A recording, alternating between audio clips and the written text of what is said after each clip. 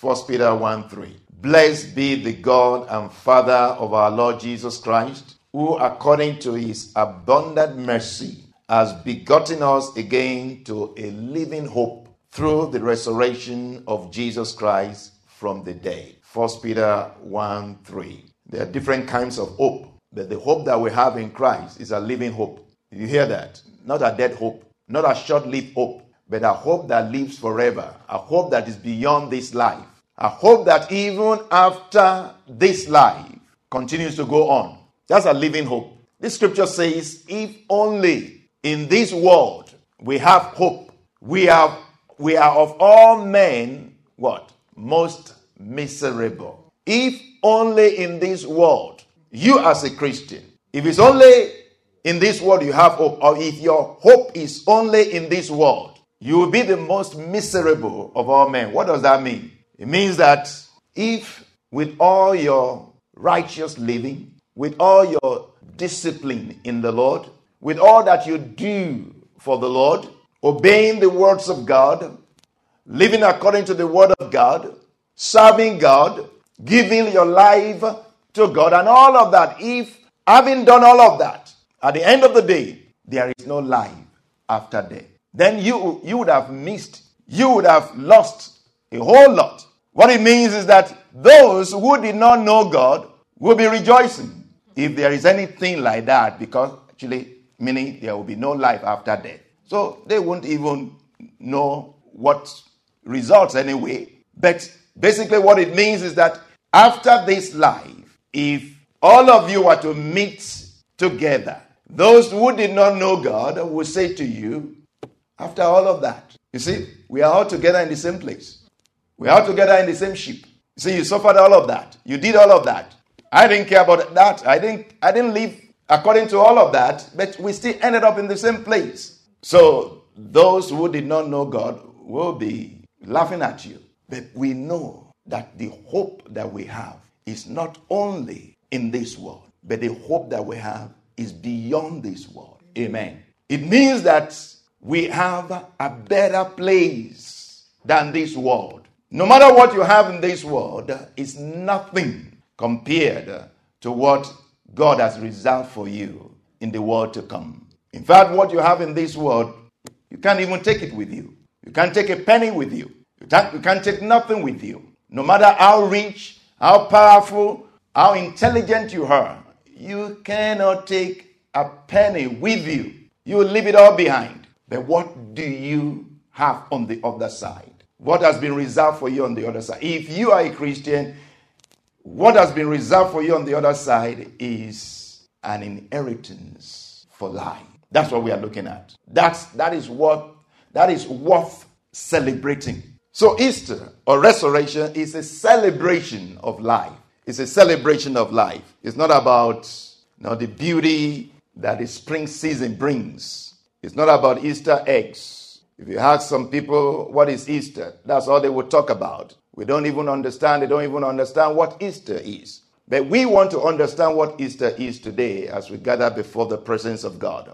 Easter or resurrection commemorates or celebrates the greatest event in history, and that is the resurrection of Jesus from the dead. Easter speaks of the resurrection of Jesus Christ from the dead, and it's a celebration of life. See, many of us these days remember the lives of our loved ones by calling it what? A celebration of life. Yeah. Many of us will call it a celebration of life. Usually this means a celebration of a life well lived by the one who has passed away. So is Easter a celebration of a successful life well lived by Jesus Christ? History has it that, yes, Jesus lived a productive and a successful life in this world. But that is not what Easter as a celebration of life means. It's not about Jesus living a successful life or a productive life. Easter is a celebration of life. What kind of life? What kind of life are we celebrating? Everlasting life. Amen. That's the life we are celebrating. Not the natural life. The natural life dies. But the life we receive from God as a result of the resurrection of Jesus Christ is eternal life. It's everlasting life. It's the life of God that never dies. is called Zoe. That life of God does not die. And it's only those who have received Jesus into their lives, those who believe in the resurrection of Jesus Christ. So Easter is a celebration of life, a celebration of eternal life. It's a celebration of the victory of life over death. Amen. It's a celebration of the victory of life over death. It's a celebration of the victory of light over darkness. It's a celebration of the victory of good over evil. It's a celebration of the victory of love over hate. Easter is not just a celebration of the life of one man. It's a celebration of the life of every person who has put their faith for salvation in the death and resurrection of Jesus Christ. Let me say that again. Easter is not just a celebration of the life of one man. It's a celebration of the life of every person who has put their faith for salvation in the death and resurrection of Jesus Christ. The resurrection of Jesus Christ from the dead is the greatest event that has happened in history. The resurrection of Jesus Christ from the dead is the greatest event that has ever happened in history. Now, this is not a made-up story or a tabloid kind of story. It's not fake story. This is an historical account, something that happened, an actual event that happened in Jerusalem, Israel, over 2,000 years ago. Amen? So this is not something that somebody made up. The empty grave is there to prove it. Amen. Have you ever thought about it really? That this Jesus actually lived in this world, like you and I, lived in this world. And what we read in the Bible actually happened. And it's not just in the Bible, it's in other history books. Amen. So this is not a crafty thing, something crafted by man. Is something designed by God. Apostle Paul will say in 1 Corinthians 15 from verse 3, "For I delivered to you first of all that which I received, that Christ died for our sins according to the scriptures." This is what resurrection is. Christ died for our sins according to the scriptures, meaning it was spoken of before time. Long before time, before it happened, it was prophesied. So Christ died for our sins according to prophecy, according to the scriptures, and that he was buried, and that he rose again the third day according to the scriptures. So the resurrection of Jesus Christ was prophesied, was spoken about ever before it happened, and that he was seen by Peter, then the 12.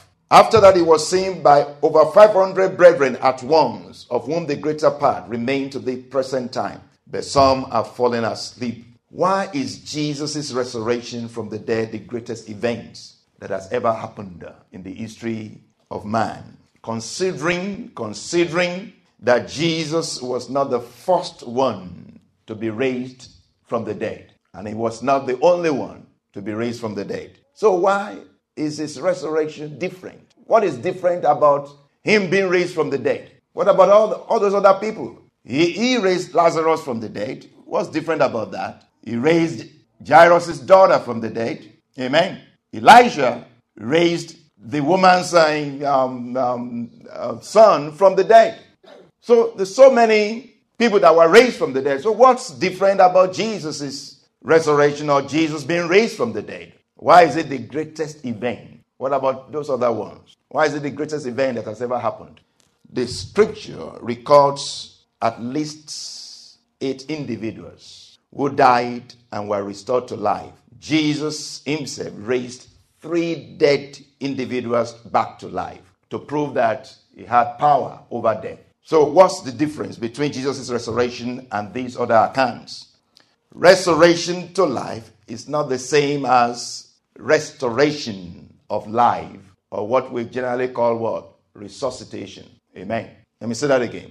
Resurrection to life is not the same as restoration of life or resuscitation. All those who died and came back to life again came back with the same life to the same old life, only to die again. Did you hear that? Those that were raised back to life came back to life with the same life. If they died because of sickness, they came back to life with the same sickness. If they died because of frustration or whatever it is, they came back to the same frustration, to the same old life, and lived maybe for some more years, a few more years afterward, and they died again. But Jesus' resurrection is not like that. Jesus said to Martha in John 11:25-26, I am the resurrection and the life. I am the resurrection and the life. I am the resurrection and the life. He who believes in me, though he may die, he shall live. Whoever lives and believes in me shall never die. Do you believe this? And I want to ask you, do you believe that? These are not empty words. Let's look at it again. It says, as Jesus Christ declares that he is the resurrection and the life. He said, he who believes in me, though he may die, he shall live. And whoever lives and believes in me shall never die. Now, if you just take that of 26, verse 26, he who lives and believes in me shall never die. That may be you. You live. You are alive now. And you believe in him. If you believe in him, he says you will never die. Does that make sense? To the natural man, that doesn't make sense. But if you believe, it is true. Did you hear that? If you believe, it is true. What it means is that you will never die spiritually. Amen. You will never be separated from God. Real death is separation from God. Death is separation. When life goes out of the body, then the body dies. But because if you believe in him, you have life in your spirit man. You continue to live forever.